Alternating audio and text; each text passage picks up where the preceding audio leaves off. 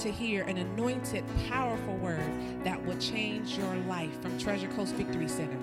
Be blessed as your faith goes from one level of glory to another level of glory.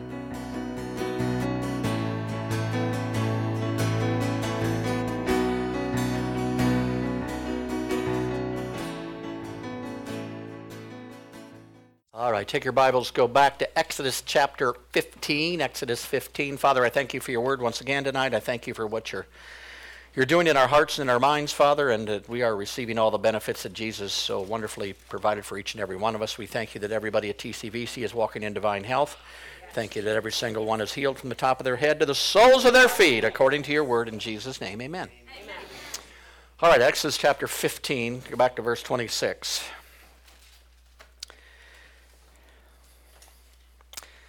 And God said, if thou wilt diligently, verse 26, if thou wilt diligently hearken to the voice of the Lord thy God, and will do that which is right in his sight, and will give ear to his commandments, and keep all his statutes, I will put none of these diseases upon thee, for I have brought upon the Egyptians, for I am the Lord that does what? Heals we. Now, we looked at this last week, and we found out that a lot of things in the Old Testament, if you get born again and just read the Old Testament, chances are you are really going to be messed up after about 6 months. You've got to understand that the Old Testament is different than the New Testament. It's under a different dispensation. It's under different sacrifices. It's under different everything. So you cannot live out of the Old Testament. You can use the Old Testament for references, for types and shadows, but you've got to live out of the New Testament because the New Testament is under the blood of Jesus and not under the blood of bulls and goats. How many of you know that? All right, we found out last week that God does not put these diseases on anyone, but he will allow these diseases to come on you because of what Adam did. Adam sinned, and when he sinned, the curse came into the world, and basically it opened the door to sin and sickness and depression and disease and all these things. And basically God came and he offered a umbrella or an insurance policy to the people so that they wouldn't have to live in sickness and disease. And he told them if. Say if. Every time you see an if in the Bible, how many of you know that is an if that means something has to be done by you? In other words, it says if you do this, if will happen. Then that's the way it is. That's the way God works. So here it says, if you will do these things, if you will hearken unto the word, if you will do the word, you will not have any of these sickness and diseases come on you. In other words, they gave them covering. They gave him a protection. And basically he tells who he is. He says, I am the Lord that heals thee. Now we know when we were born in the kingdom of God. How many of you were born in the kingdom of God? Well, good. Thank God. That's great. We don't have anybody here that's not. That's good. When you're born in the kingdom of God, actually healing became a right. It's not even really a promise anymore. It is a divine right for you. It came with your package to enter the kingdom of God. So when you got born in the kingdom of God, how many know heaven became yours? We were just taught that heaven was all we got, but heaven is part of what we got. It's part of the kingdom of God. So when you're born in the kingdom of God, peace is on the inside of you. Joy is already in there. Power is already in there. Healing belongs to you. It is a divine right that God paid for you on the cross of Calvary. So the day that I got born in the kingdom of God, at that time healing belonged to me, but it took me many years to find out that it did belong to me. So basically most of the time I was praying to God for healing, but he already had given me healing. So you can pray to God for power for 40 years of your life, but it's not going to do any good. You know why? Because you've already got it. Yes. And if you don't know you have it, you will never appropriate it in your life. But if you know that you have it, then you can put it into action in your life. So here he says, I am the Lord that heals thee. That means if you are sick or have anything wrong right now, God wants you healed.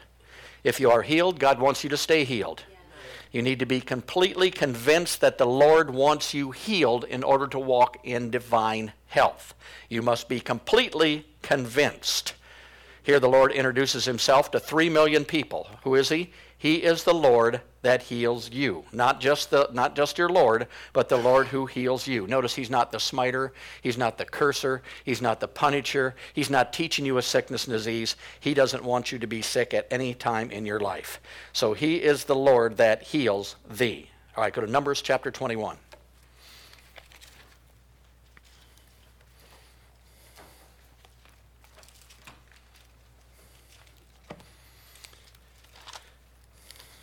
We're going to look at some things tonight that if you just read the Bible and skim over the top and read it, you could really get messed up on some of this stuff. So we're going to explain it to you because when you start going out and helping other people, with most of you in this church you'll have an opportunity to run into people who don't know anything about the Word of God. And that's your responsibility to sit down and actually teach them Everybody in here is becoming a teacher because they're becoming a disciple of Jesus Christ, and you will have that opportunity. So people are going to come to you with questions, and unless you can answer those questions, according to the Word of God, you're going to be in trouble because everybody's got stupid questions all the time, praise God. All right, Numbers chapter 21, are you there? Here's a story. It says, when the king Arad the Canaanite, which dwell in the south, heard tell that Israel came by the way of the spies, then he fought against Israel, and he took some of them prisoners. And Israel vowed a vow unto the Lord, and said, if thou wilt indeed deliver this people into my hands, then I will utterly destroy their cities. And the Lord hearkened to the voice of Israel. He delivered up the Canaanites, and they utterly destroyed them and their cities, and he called the name of that place Hormah. So here we see the Israelite people. Basically, they ran into trouble. They ran into somebody by the name of Arad. He was a Canaanite. He did not like the Israelites. He started fighting them, killing them, putting them in the prison. So the Israelite people, like they always do when they get in trouble, they went to God. And he went to God for help. So God said, all right, praise God. Now, how many know it was God's will to deliver this people? So basically what happened, he came to a point to where the Israelites actually destroyed the Canaanites and destroyed all of their cities. Look at verse 4.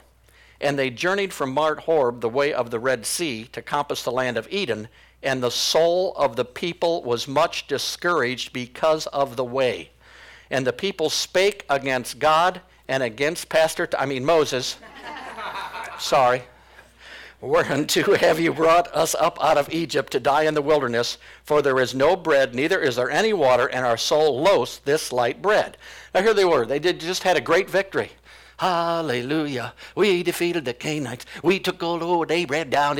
And one verse later, what are they doing? Their soul got discouraged. Say their soul got discouraged. And what did they do when their soul got discouraged? They spoke against God, and they spoke against Moses, who basically at that time, he was the pastor. Now listen, when you teach the truth of the Word of God, you are going to run into people who don't like you after a while. And because what happens in their life is going to be contradictory to what the pastor is actually teaching. In other words, if I teach health, divine health, and you know somebody who dies, there's an opportunity for you to get offended at the one bringing you the truth because the truth didn't work in that situation, and they get mad at you. We've lost a lot of people in this church because they had a relative die, and I say that by the stripes of Jesus you're healed, and their point is, well, if they were healed by the stripes of Jesus, then they wouldn't have died, so you don't know what you're talking about. But how many of you know the Word of God is above anything going on in the natural? There's people out there who are actually going to hell, but they're saved. Come on, he already paid for it. It's already there. He went to the cross for everybody. How many know he just didn't go for me and you? He went for everybody, but they're going to hell. That doesn't mean it's not true. It just means that they have not got the revelation of what it is yet to move up. So here the people's soul got discouraged. Say the soul got discouraged. Now remember the very first one that we had. God wants us to prosper and be in health even as our what? All right, now, this soul is what? Discouraged. Do you think that's a prosperous soul? No, it's not. All right, look at verse 6. And the Lord sent fiery serpents among the people, and they bit the people, and much people of Israel died. Now, once again, if you're reading this, what does it say? Well, God got mad at these people. He hates these Israelite people. They just don't listen to him. So I'm going to send a bunch of snakes, and I'm just going to bite them all over the place, and I'm just going to teach them good lessons because I'm mad, and I'm against them, and I'm against these people. Now, if you're just reading the scripture the way it's written here, you can get a place where you can get awfully afraid of God. How many of you know that? But notice, God doesn't send serpents to bite people, and it certainly wasn't God who was biting them. Here it says it was a serpent. And why do they do that? Because they murmured, and they complained, and they were critical. What is that? That's choosing the curse. Remember last week we talked about you can choose the blessing or the curse. So notice there's some danger things here we can get just out of this verse here. It's not good to be critical. It's not good to complain. It's not good to murmur all the time. It's not good for all those things. Why is that? Because basically, and go to 1 Corinthians chapter 10. Keep your finger there.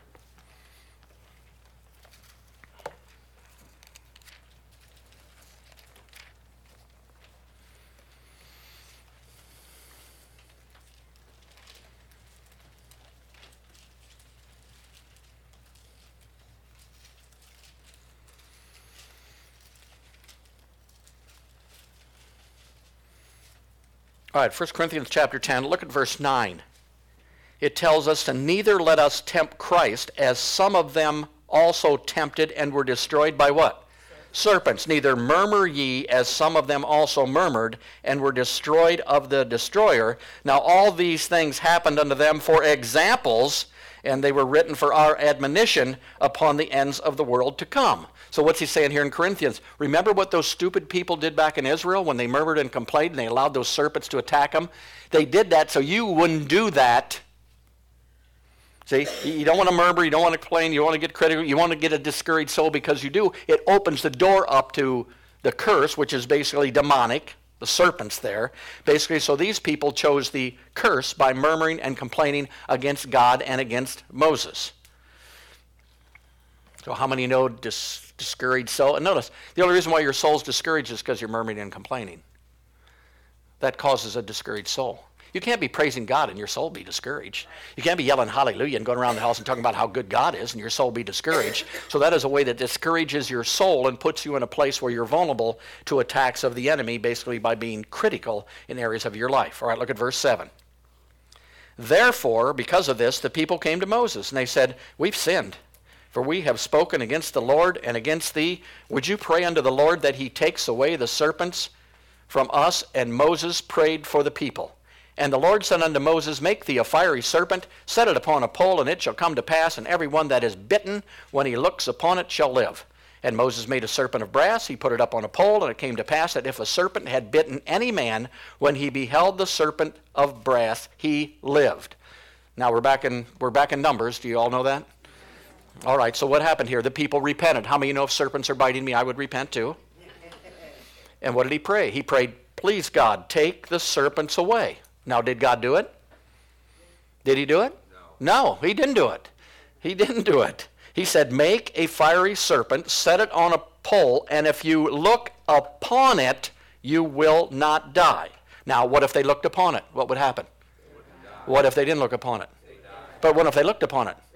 What if they didn't look upon it? Now, whose choice is it again?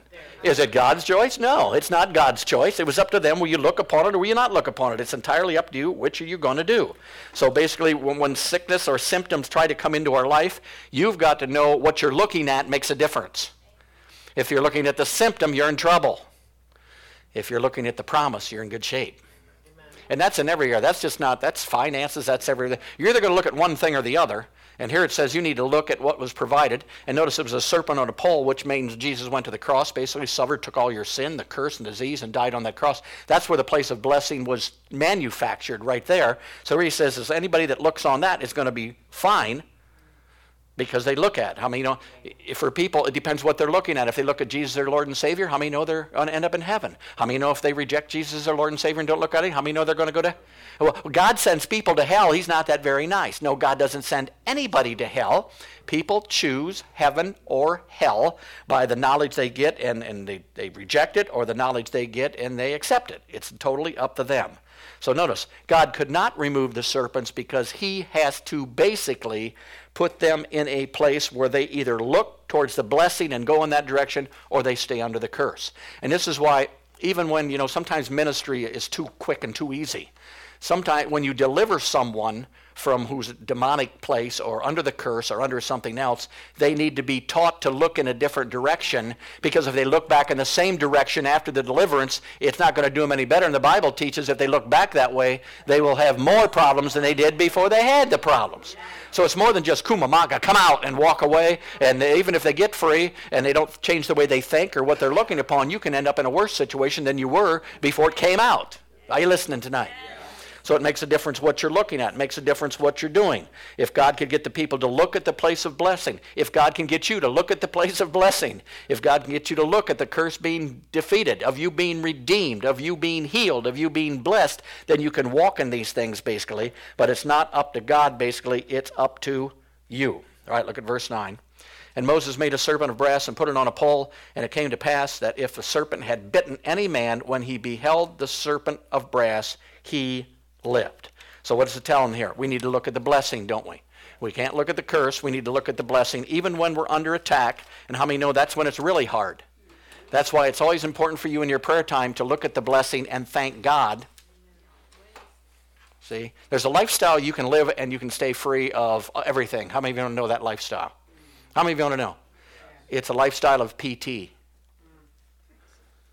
PT, praise and thanks. Praise and thanks. Well, I'm going through hell right now. Well, I just praise God. Hallelujah. He delivers me out of everything, and I just thank God that I'm delivered today. Praise God. Oh, that's gone.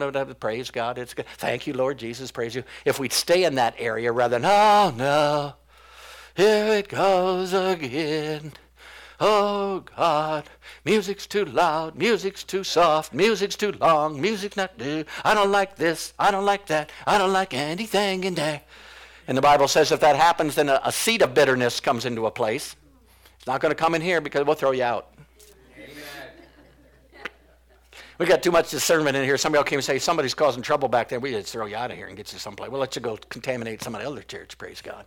And that's why you got people out there who get offended and then go to the next church, but they're still carrying. And that's just what you want, is a new person who's carrying a bunch of fences coming into your church, and then they want to keep them there so they give them a position. So now they're head of the children, and every child in there is offended now, and they're mad, and they're bitter, and the parents can't find out why. It's because the teacher came in. Come on now. This is real life stuff here. Praise God. So hallelujah, we're not going to do that. We don't do that. We don't criticize. We don't do things. We can suggest. We can talk. We can make a conversation. But all these things are very important as far as walking in divine health, and we all want to walk in divine health. Praise God. All right, go to Hebrews chapter 11.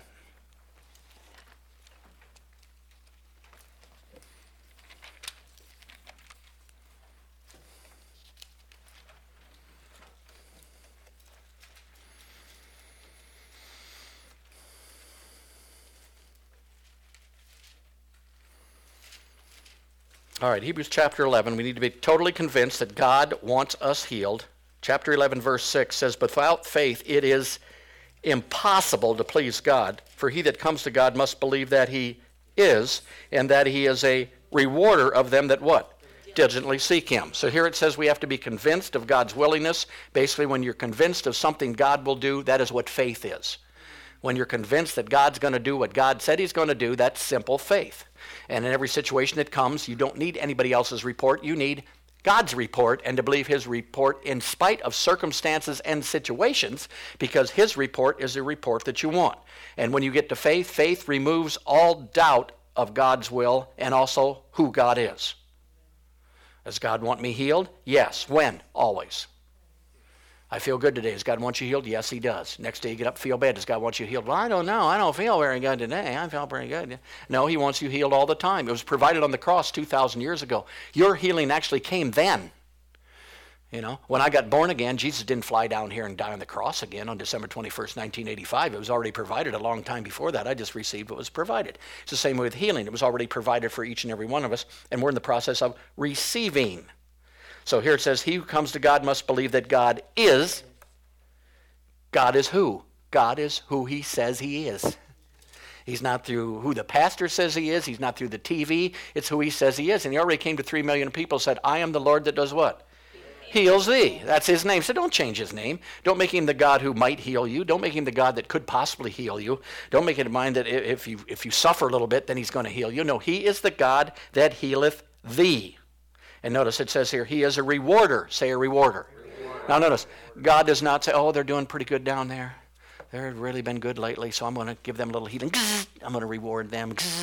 The reward here means because of, not as a reward. In other words, I walk in divine health, and I get, what's my reward? Because I do that, I have to walk in divine health. It is a result of, not as a reward for. Are you following me? Tithing's the easiest one. Bring all your tithes into the storehouse, and what will automatically happen?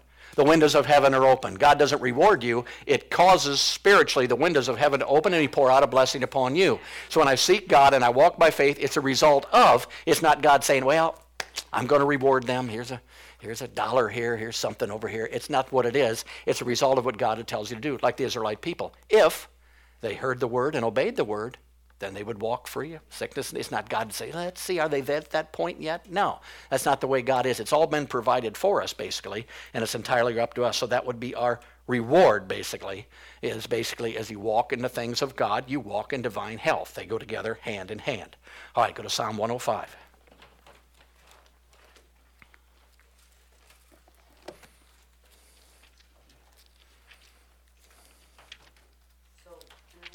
Yes, you may. So God did, he is the one who created the curse and the blessing to protect us as a parent would, like if we did do, so the way he sends the blessing is the way the curse can be sent on us if we make that choice. The blessing and curse are already in the earth. God did not send the curse. Adam, But he cursed the land. it cursed the land, it cursed everything And then. that's where it came from, is what I'm saying. And that curse is still here today, yeah. And the blessing's here today, but we choose by obedience. That's why he says obedience is better than sacrifice. All right, Psalm 105. Look at verse 37. Talking about God, he brought them forth with silver and gold, and there was not one feeble. That word is sickly. There was not one sickly person among their tribes. So the Lord introduced himself to 3 million people. He brought them forth not only with healing and disease, but notice he brought them forth with what else? Silver and gold. Hallelujah. Thank you, Lord. Glory to God. So they were rich and healed, weren't they? So this is 3 million people. They were healed. Not one feeble, sickly, weakly one among them. Now, if that can happen in the Old Testament, I believe it can happen in this day and age. And we don't have 3 million people in this church, so it's not going to take quite as much to get everybody lined up. Praise God. Hallelujah. Thank you, Lord. So now if it's true under the law, redeemed by the lamb blood under the old covenant, then it should be true under grace that you can have a people who are redeemed by the blood of God and who walk in divine health because he is the God that healeth thee. Now, here's the problem with a lot of us, and well, with all of us. Basically, when the people came out of the desert and they were rescued out of the desert, even though they were rescued out of the desert, they still had a desert mind. I mean, they were trained in there for years and years and years, how to do things, how to not do things, how to everything. So they came out with a victim, with a bondage minded, with a, being taskmastered, being ruled over, being a servant. But even though they were out, how many know their mind was still in? Are you following me? So their mind had to slowly be renewed to their new lifestyle of no longer being a victim, but being a victor, but walking in victory. Now, take that to us. We got born again. Hallelujah. We're in the kingdom of God. But how many know the day we got born again, spiritually we're here, soulishly we're here. So we're still back here. So basically we're going to walk in unforgiveness. We're going to walk in offense for a little bit. We're going to get mad at people. We're going to be critical. We're going to act like a baby. We're going to do all these things. Why is that? Because you're still a baby. So there's got to be a renewing of the mind to take us back to the mind where we were born in the image and likeness of Jesus Christ himself. Now, we don't have that mind. We're going back to that mind, but it's available. Say it's available. The Bible says that we have the mind of Christ. How many know that's a pretty good thought life, basically, when you have the mind of Christ? So even though you come out into the kingdom of God, you still have to renew your thought life and your mind. Be not conformed to this world, but be ye by the renewing of your, that you may know the perfect will of God. So what's happening here, slowly but surely, we're being renewed back to our old place where we're no longer servants, we're no longer losers, we're no longer slaves, we're no longer sinners, we're no longer, but now how many know there's churches out there that teach you that stuff? So if I want to teach each and every one of you that, yeah, God loves you and you're saved, but you're a sinner, you're going to live like a sinner. You're not going to have any boldness. You're not going to have any excitement. Why? Because you're a sinner, saved by grace. That's all I am. And that's where you're going to live. You're going to live in a victim mentality. And how many know we have many Christians out there living in a victim mentality right now simply because they've been mistaught on who they are and what God actually did for them. God already had those people. He already had a bunch of losers. He didn't go to the cross to make more losers. What would be the point in that? No, he went to change us totally, praise God, back into the image and likeness. As he is, so are we in this world, the Bible says. So what are we doing? We're changing the way we think. We're trying to get out of this discouraged soul. We're trying to get out of this bondage-minded soul. We're trying to get out of this. The only problem is they don't tell you how to get out. They tell you to wait for God to get you out. In other words, God is in control of everything. So if I come out and I'm in bondage and I'm not getting out and I'm telling God to get me out, help get me out, do something to get me out, and he don't get me out, how many of you know I'm not going to like God? Come on now. Is that right? Why should I serve a God that won't even get me out of my mess all the time? And he's supposed to be getting me out of my mess because he's in control of everything. If he's in control of everything, then why am I sick to begin with? And why am I broke right now? And why don't I have a house? And why am I living on the street? If God loves me so much, why doesn't he do anything about it? What kind of God? See, that's our thought life going again. But when you find out he's not in control of things, we are, once we get born in the kingdom of God, we got everything we need, but in order to receive that, say receive. Notice, not get. Big difference. Big difference between trying to get something and simply receiving something. Yeah, we receive things. We don't get things. Why do we receive them? They already belong to us. They're already ours, or else it would say we had to get them. So then half the people try to by their perform, circus act for God. So he looks down and blesses them and heals them. Well, that's not what you do. You just need to obey what he's told you already here to do. Praise God. All right, go to James chapter 1.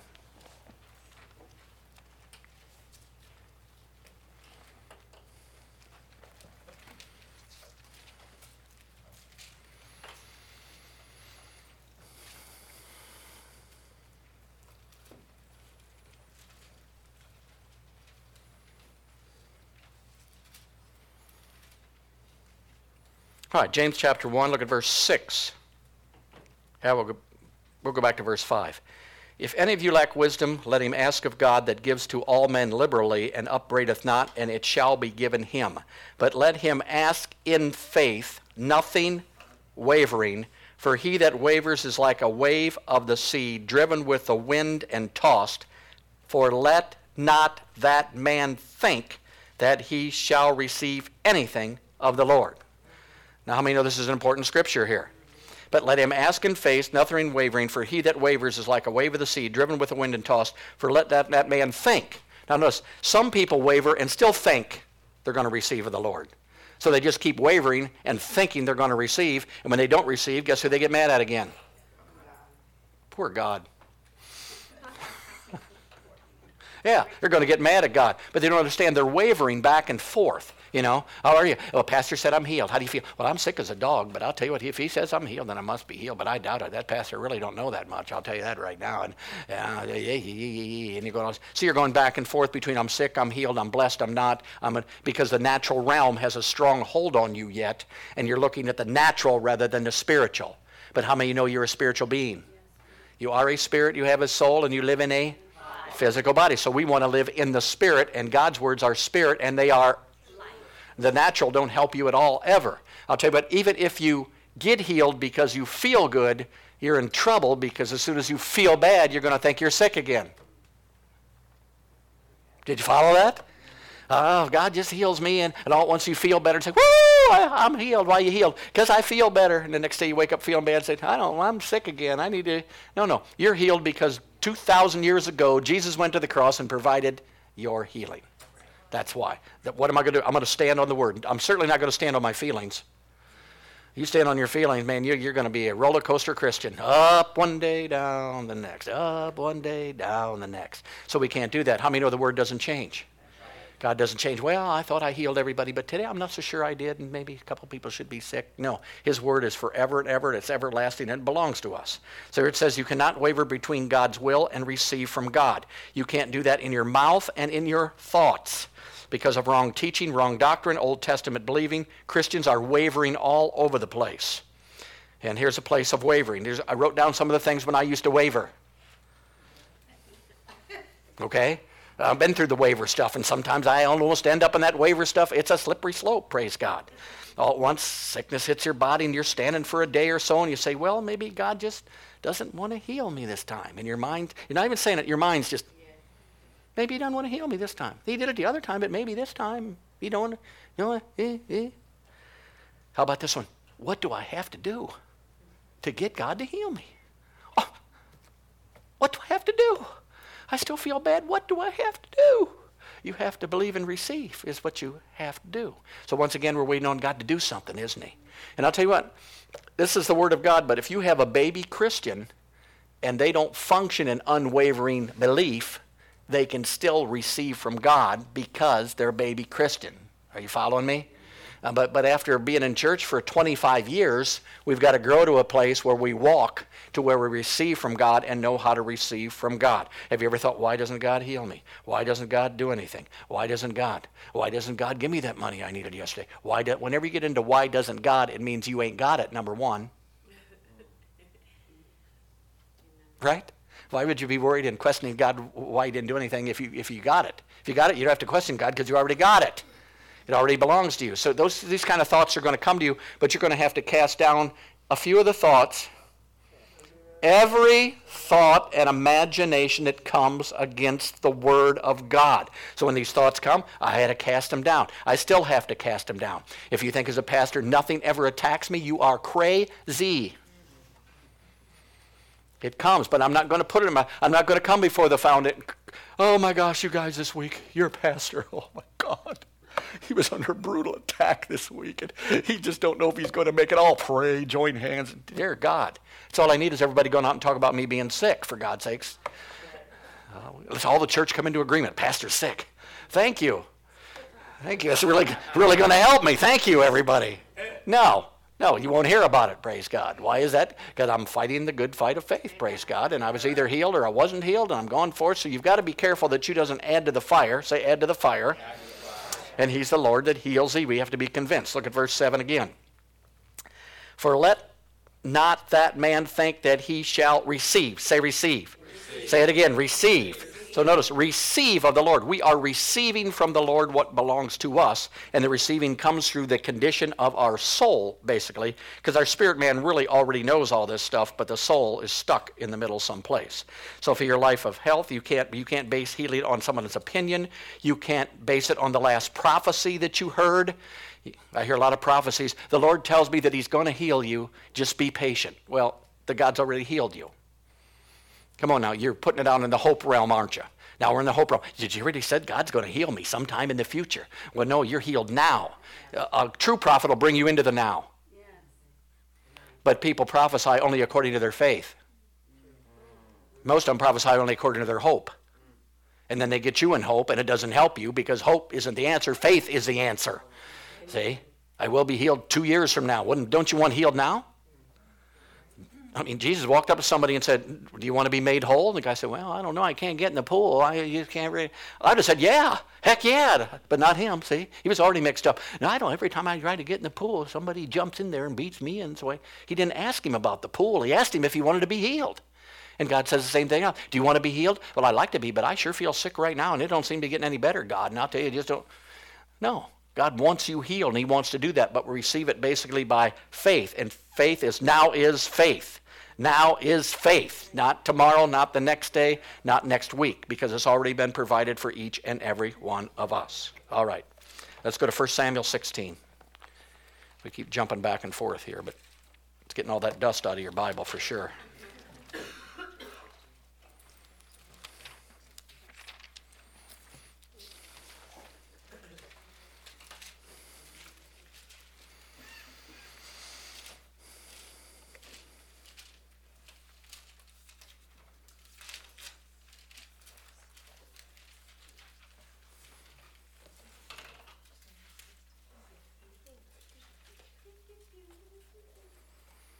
All right, 1 Samuel 16, 14, are we there? Let's go back to 13. It says, Then Samuel took the horn of oil and anointed him in the midst of his brethren, and the Spirit of the Lord came upon David from that day forward. So Samuel rose up and went to Ramah. But the Spirit of the Lord departed from Saul, and an evil spirit from the Lord troubled him. Now by now, when you read scriptures like this, it ought to ring a bell in you that there's something not clarified in that scripture. Here it says basically that that the Spirit of the Lord departed from Saul, and an evil spirit from the Lord troubled him. I've dealt with this scripture a lot with people, especially new Christians. Why? Because through this scripture, they believe if they make a mistake, the Spirit of the Lord leaves them. Why? Because here it says basically, the Spirit of the Lord departed from Saul, and an evil spirit from the Lord came. So they said, my gosh, Saul made a mistake. He sinned, and he lost the Holy Ghost. And yesterday I cussed 3 times, so I probably lost the Holy Ghost. So how many know you have to, once again, out of the mouth of 2 or 3 witnesses, let every word be established. So you want to provide put your finger there, go to John 14. You have to have scriptures that verify that that's really not what this verse means.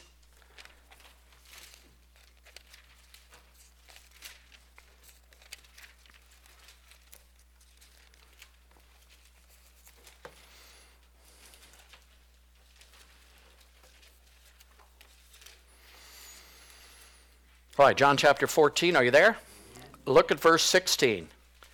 Jesus said, And I will pray the Father, and he shall give you another comforter, that he may abide with you until you sin and fail, and then he will leave you. No, he will abide with you. This is Jesus. He will abide with you how long? Forever. Forever. Well, I thought Samuel. Yeah, well, it's the Old Testament. You've got to search it out. Look what it says here. Back in the Old Testament, the Spirit of God didn't live in people. He came upon them to do certain things. So here it says basically we will have the Spirit for how long? Forever. Go to Hebrews chapter 13.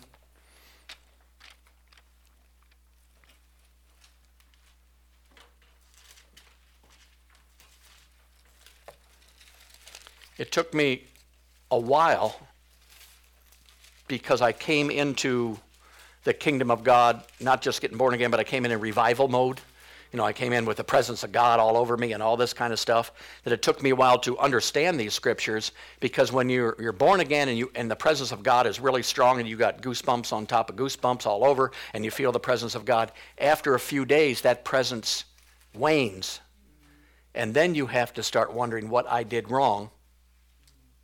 Are you following me? What did I do wrong? What do you mean, what did you do wrong? What did I do wrong? The Lord left me. How do you know he left me? I don't feel his presence anymore. I don't have one little dog goosebump, no nothing anywhere on me everywhere, and God left me. I didn't know by Scripture that he did not leave me, and it wasn't based on my feelings. It was based on the Word of God. So I went, and I was in a prayer meeting at that time, and I went to the prayer meeting, and the leaders were there, and I said, hey, I don't know what happened. God left, you know. He was all over me, and God left, and I don't know what took place. And they said, well, just repent and keep pressing in, and he'll come back. And so these guys are ignorant. So they're telling me that I got to press in. So, boy, I'm pressing in. I still ain't getting goosebump number one. And I'm doing everything I can to do it, and I ain't feeling nothing. I ain't getting nothing. And I started coming across scriptures that said, my God, he'll never leave me nor forsake me. So whether I have goosebump one or not does not determine whether the Spirit of God is with me or not. The Word of God should be the determining factor whether the Word of God is not. And the Holy Ghost is with me today, tomorrow, goosebump, not goosebump, or ever goosebump. But I'll tell you, you'll get a lot more goosebumps believing he's there. Come on, then he's mad at you and off in the distance because he don't want to talk to you anymore. No, we all have the Spirit of God on the inside of us. He's with us forever. Hebrews chapter 13, look at verse 5. Let your conversation be without covetousness, and be content with such things as I have. For he has said, I will never leave thee nor forsake thee. So he's not going to leave you. You can't do nothing stupid enough to make him leave. You just repent and you move on. And that's where people get trapped again. They get, and then they wonder, even because they don't get the feeling back, whether he actually forgave them or not. Because if he actually forgave me, then I would have goosebump number one, or feel his presence again. But since I don't feel that, he probably didn't forgive me because it's probably a big sin. And, you know, you can't do a sin he hasn't seen. We think we're so special, you know. Boy, I did that, God, but God's never seen that before. He's going, oh, my God. That's 5,000,642nd time I've seen that in my lifetime, you know. So these things happen, but it's based on the Word of God. My favorite, go to Psalm 139 yet, then we'll go back.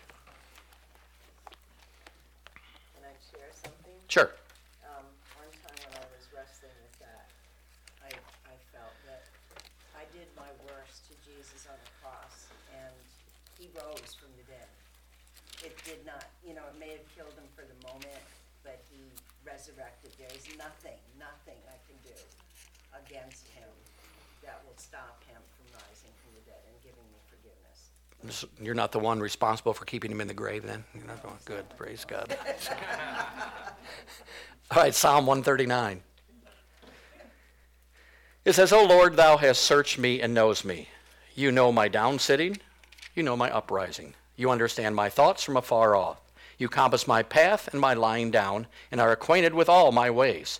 For there is not a word in my tongue, but lo, Lord, thou knowest it altogether. Thou hast beset me behind and before, and laid thy hand upon me. Such knowledge is too wonderful for me. It is high, I cannot attain unto it. Where shall I go to get away from your spirit? Where shall I flee to get away from your presence? If I go up to heaven, there you are. If I make my bed in hell, behold, there you are too.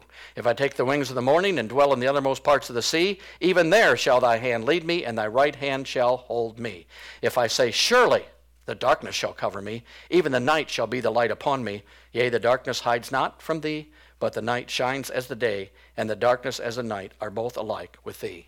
So how many of you know he's with you no matter what you're doing, where you're going, what's happening, what's not happening? Praise God. All right, go back to 1 Samuel. So here's Saul. He disobeyed God, and by disobeying God, basically the Spirit of God left that was upon him to be a king David was anointed at this point. Why did the Spirit of God leave, and why did a demonic spirit come upon him? Look at 1 Samuel 15. Just back one chapter. Look at verse 18. And the Lord sent thee on a journey and said, Go and utterly destroy the sinners of the Amalekites and fight against them until they are consumed. Now this is the Lord instructing Saul of what to do as king. Wherefore then thou did not obey the voice of the Lord, but did fly upon the spoil and did evil in the sight of the Lord. So he went basically and he destroyed them, but he didn't destroy them all. He took back some of the goods from them. He took back the king from them. He kept all these people. Verse 20. And Saul said unto Samuel, Yea, I have obeyed the voice of the Lord, and I've gone the way of the Lord that he sent me, and I have brought Agag, the king of the Amalekites, and have utterly destroyed the Amalekites. Verse 21. But the people took of the spoil sheep, oxen, the chief of things which should have been utterly destroyed, to sacrifice unto the Lord their God. And Samuel said, Has the Lord as great delight in burnt offerings and sacrifices as in obeying the voice of the Lord? Behold, to obey is better than sacrifice, and to hearken than the fat of the rams. For rebellion is as of the sin of witchcraft, and stubbornness is iniquity and idolatry, because thou hast rejected the word of the Lord. He has also rejected thee from being king. And Saul said unto Samuel, I have sinned, and I have transgressed the commandment of the Lord and thy words, and because I feared the people and obeyed the voice. So here's Saul, basically. He was told to go in, destroy everything, kill everybody, kill everything. How many know when he got there, they had some pretty nice stuff, so he decided to take a little bit back with him. He didn't want to kill the king there. He wanted to take him back and show him what a victory he had and parade him around in front of the people. So basically he disobeyed God. When you disobey God in rebellion and witchcraft, basically he lost the anointing of God or the Spirit of God. Once you lose the anointing of God, the anointing is there to break every... It allows yokes and burdens to come in to his life and into our life. So we have to be protective of the anointing that we have on our life, because that keeps us free. I mean, no, the anointing is bigger than sickness, bigger than disease, bigger. But when you step outside the anointing, and the anointing is no longer functionable in your life, it opens the door and allows evil spirits to come in. So God didn't send evil spirits. He lost the anointing, and when he did, bondage came into his life because he was no longer under the anointing of God, basically, in that way. So it had nothing to do. The absence of the anointing leads to bondage. Now, how many know in the New Testament when the devil comes around, it tells us that resist the devil and he will flee. So we just have to resist the devil. As long as you're walking in the things of God, seeking God, do it. But now here it says that God's the one who sent the demonic spirits on him, the evil spirit of the Lord. Well, God also tells us in the New Testament basically to give the devil no place. So how am I going to give the devil no place if God's putting an evil spirit on me at the same time? I got quite a battle with God, don't I? Because I'm giving the devil no place and God's putting the devil on me. I'm in a fight with God. So God doesn't put the devil on anybody. Basically, he gives us the ability to do what needs to be done. But notice now the people here, he had some problems. Number one, look at the last verse, said, I feared the people and obeyed their voice. You cannot be a people pleaser and walk in divine health. You can't be a people pleaser. You can't do things for that. And notice, how many know he looked good? He brought back all these spoils. Come on, he paraded the king around. The people are saying, what a great king you are. How wonderful. Oh, he's such a marvelous guy. And the whole time he was disobeying God in rebellion the whole time. But in the natural, he looked like a great leader, one of their wonderful leader. But he didn't, because he never obeyed God in that situation. Are you listening? So it don't matter what you see out here in the natural sometimes. It's what's going on in the spirit realm that really makes a difference, basically, what things are doing and how they're going. So he got an evil spirit, basically. It did not come from God. All right, let's go to let's go back to 16, Samuel 16. So Saul's got an evil spirit that came upon him, not because God sent it, but because he disobeyed God and rebelled. Look at verse 15. And Saul's servant said unto him, Behold, now an evil spirit from God troubles you. Let our Lord now command thy servants which are before thee to seek out a man who is cunning, playing on a harp. And it shall come to pass, when the evil spirit from God is upon thee, that he shall play with his hand, and thou shalt be well. All right, here we go. Twice more it says that God put the evil spirit on him. Now we know that's not true, don't we? That don't have to mess us up anymore. But notice what he told him to do. God didn't deliver him. Basically, he told him to find a guy who played music. Come on now. If you don't think praise and worship in this church is important, hallelujah, glory to God. And I'll tell you what, praise and worship has been so hot lately that I believe people are getting more and more free of things that they've been in, because you can't find anybody not praising and worship anymore. There were times when we used to praise and worship years ago that was an hour praise and worship, and you had 3 people standing up and the other 53, 63 sitting down watching what is going on. But now there's a spirit of praise has hit this place, and a spirit of the music that's coming forth. And when you do that stuff, basically, it drives out anything in your life. You can't come in here depressed and praise and worship full blast and stay depressed. You can't do it. You can't come in here in doubt and unbelief and sit under the sermon that comes and not kick you in the hiney and get you free of that stuff, praise God. That's what we want to do. We want not only to get you free, but you to stay free and then come back. Don't come back for a life preserver every Wednesday and Sunday.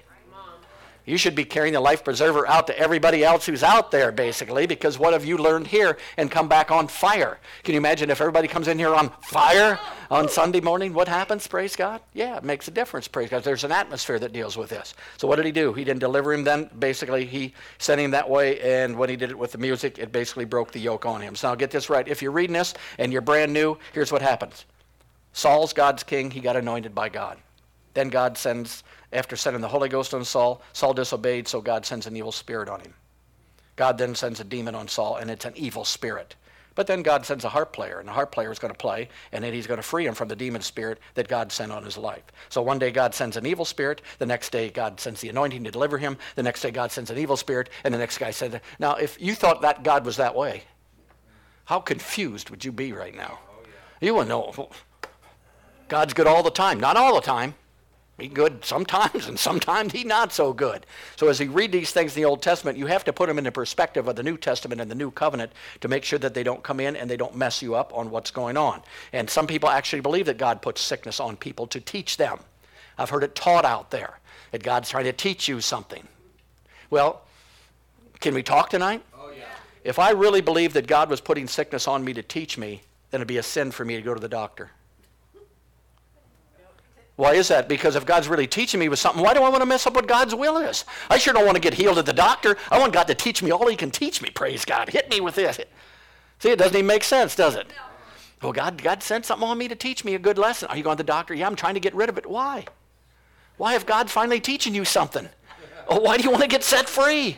You should pray for more sickness, for God's sakes, if God's sending on to teach you something. It doesn't even make logical sense, much less spiritual sense, for gosh sakes.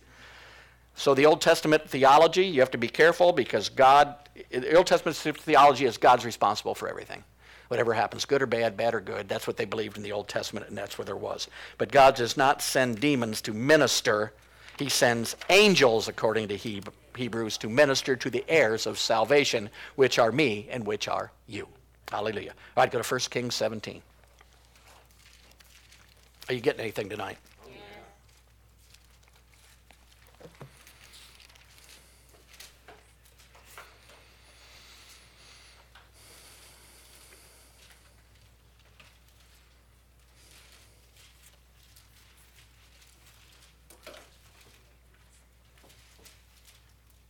Here's another interesting story. There's famine in the land. This is a story about the prophet and basically what takes place. There hadn't been rain in a long time. There was no food. There was nothing else. So in chapter 17, verse 10, it says, so the prophet arose and went to Zarephath. And when he came to the gate of the city, behold, the widow woman was there gathering of sticks. And he called to her and said, fetch me, I pray thee, a little water in a vessel that I may drink. And as she was going to fetch it, he called to her and said, bring me, I pray thee, a morsel of bread in thy hand. And she said, as the Lord thy God liveth, I have not a cake, but just a handful of meal in the barrel left, and a little bit of oil in the cruse. And behold, I am gathering 2 sticks, that I may go in and dress it for me and my son, that we may eat it and die. I mean, no, that's not a very good outlook. All right, look at verse 13. And Elijah said unto her, fear not. Say, fear not. Fear not. I mean, no, that's a soul condition too. Fear not, go and do as thou hast said, but make me thereof a little cake first, and bring it unto me, and after make for thee for thy son. Now notice, here's a spiritual principle that would get you kicked out of pastoring. You see, there's nothing left. Nobody's got any. This woman's going to make a cake and die with her son. And the pastor comes along and says, hey, Make me a cake first. That pastor, no compassion whatsoever. Greedy guy, it's there. But how many know this was the Lord? This was the word of the Lord. All right, verse 14. We could stay there a while, but I'm not going to. For thus says the Lord God of Israel, the barrel of meal shall not waste, neither shall the cruse of oil fall, until the day that the Lord sends rain upon the earth. And she went and did according to the saying of Elijah. Now, what if she wouldn't have did it? They ate a cake and died. See, so once again, she had obeyed. Now, how you know it was hard for her to make that guy a cake first when that cake's going to keep me and my son alive? But she obeyed, and it's the obedience, once again, that brought her the reward. It wasn't a reward for her obedience. It was a result of her obedience. And she went and did according to the saying of Elijah, and he and her house did eat for many days. And the barrel of meal wasted not, neither did the cruse of oil fail, according to the word of the Lord, which he spake by Elijah. Verse 17, and it came to pass after these things that the son of the woman, the mistress of the house, fell sick, and his sickness was so sore that there was no breath left in him. How many know he died? Now, you can look at this a lot of ways. You can look at the declaration that she made earlier. We're going to make myself one cake, and me and my son are going to die. Is that what caused this? I'm not sure. Maybe it had something to do with it. But this boy died. Verse 18, so she said unto the prophet, what have I to do with thee, O man of God? Art thou come unto me and called my sin to remembrance and slayed my son? How many know she got mad? And he said unto her, give me thy son. And he took him out of her bosom, carried him up to a loft, where he abode, and laid him upon his own bed. And he cried unto the Lord, and said, O Lord my God, hast thou also brought evil upon this widow with whom I sojourned by slaying her son? How many want to know what God said? Nothing. He doesn't answer stupidity. He didn't say anything to the guy. Didn't even respond to him right now. Why? Here's a prophet. And this is a major prophet. How many of you know that? He believes that God killed his son. And he's coming to God and says, why did you kill the widow? Why did you do that? Look at verse 21. And he stretched himself upon the child 3 times, now cried to the Lord and said, O Lord my God, I pray thee, let this child's soul come back into him again. How many know that was in line with the word of God and the God himself? So now he's going to get an answer, ain't he? So if you do stupid prayers, don't worry about him. He just does ignore them anyway. You know, how many of you ever stupid prayed? I have. I've stupid prayed before. I didn't get an answer from God. I didn't get nothing from God. I thought, don't you hear me, God? And he thought, oh, no, I'm trying not to, but you just keep praying the same thing over and over to me again.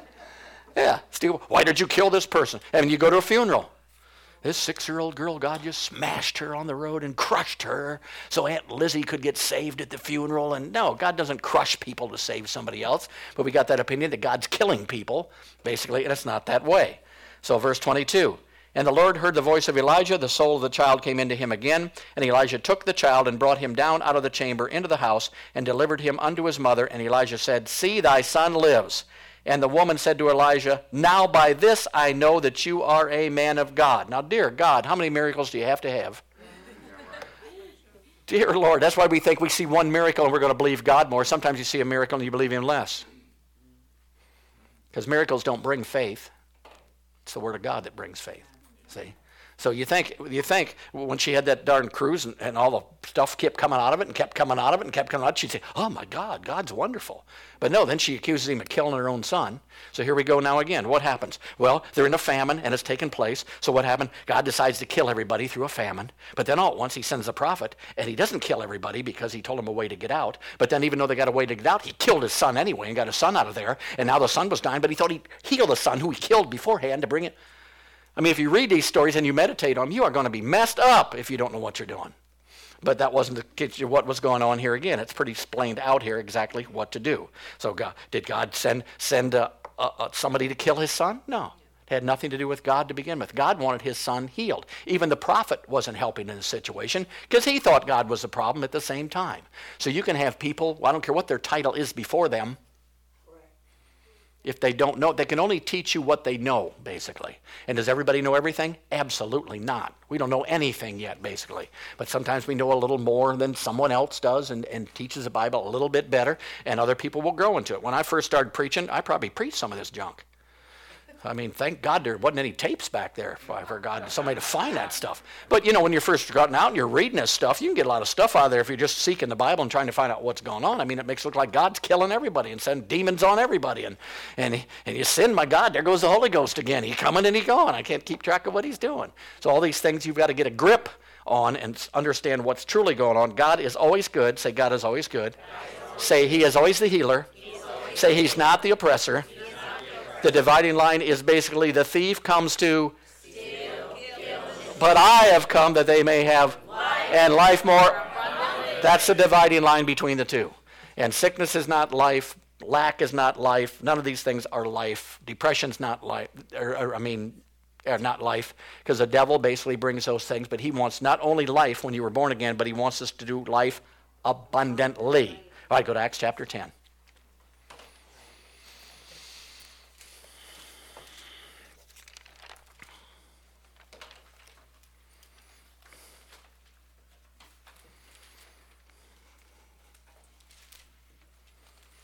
Cody must have moved that clock up because it's almost time already.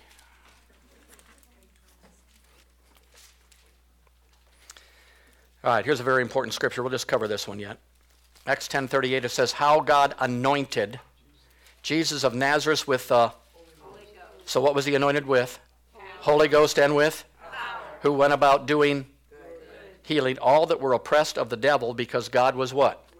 So here's New Testament now. God anointed Jesus of Nazareth, rubbed and smeared him basically with the Holy Ghost and with power. And Jesus went about healing how many?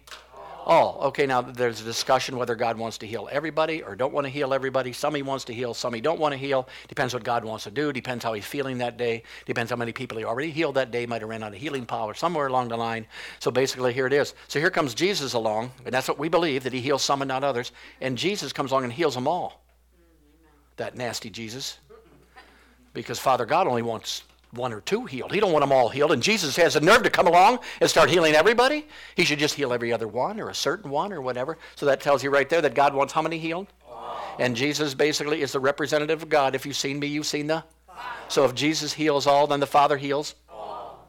See, you can end these discussions and people will give you the dumbest reasons and stuff. But you can find one or two scriptures and just blow them right out of the water. And that'll be the end. If they believe the word. If they drew tradition in that. So, all right, look what it says. How God anointed Jesus of Nazareth, the Holy Ghost and power, went about doing good, healing all that were oppressed. Say oppressed. Now notice they weren't blessed of God. They were oppressed of who? Of the devil. Now the word oppression here means they were under the power of, and they were being ruled over by. The sick were under the power of and to be ruled over by. Notice, the word never says that you will get a cold. It says you will come under the power or the control of the devil. All sickness, according to Jesus, who he healed, had something to do with demonic power. But now how many know we've given them names, haven't we? You have the flu. You have the pig flu, the horse flu, the cow flu, the shoe fly, praise God, whatever you got. But they're all names. And to us, you've got to be careful because you'll start accepting those names rather than understand they're coming from someone that you need to not get something from. The Spirit of the Lord gave us a spirit of love, power, and a sound mind. And that sound mind tells me that anything that comes against my physical body is not of God. I don't have to receive it. I don't have to accept it. I shouldn't have it. And I'm going to stand against it because it came from someone else. And I'm going to give the devil what kind of place? No place. So I'm not going to give him place up here. I'm not going to give him place down here. I'm not going to give him place anywhere in my body. In my spirit, in my soul, anywhere. I don't want him in there at all. But all these things come and they get candy coated. I mean, that's what they do on everything. Yeah. They candy coat everything. It starts out and just keeps getting more natural, more normal. And as people in the church, we're starting to get normalized with everybody else. And we can't be normalized. We got to understand that we have a lot more. We are of a different government. We are of a different system. We are under different morals. We're under different laws. We're under different precepts. We're under different rules. We have authority that the world don't have. We have power that the world doesn't have. And we need to start using that stuff basically to walk in divine health in our life. So all sickness and disease is of the devil. Say it's of the devil. And it doesn't come from God. God is the Lord that heals how many? heals us all. Hallelujah. All right, let's just pray, and then if you got any questions, I'll take them. Father, I thank you for your word tonight. I thank you for opening our eyes out to victory in every single area of our life. I thank you that we choose tonight to walk in divine health. We give you praise and glory for it. Holy Spirit, you are in charge. Anytime we start to move in the wrong direction, we thank you for your correction and your leadership. We thank you for continuing to lead us all in divine truth, and we give you the praise for it. In Jesus' name, amen.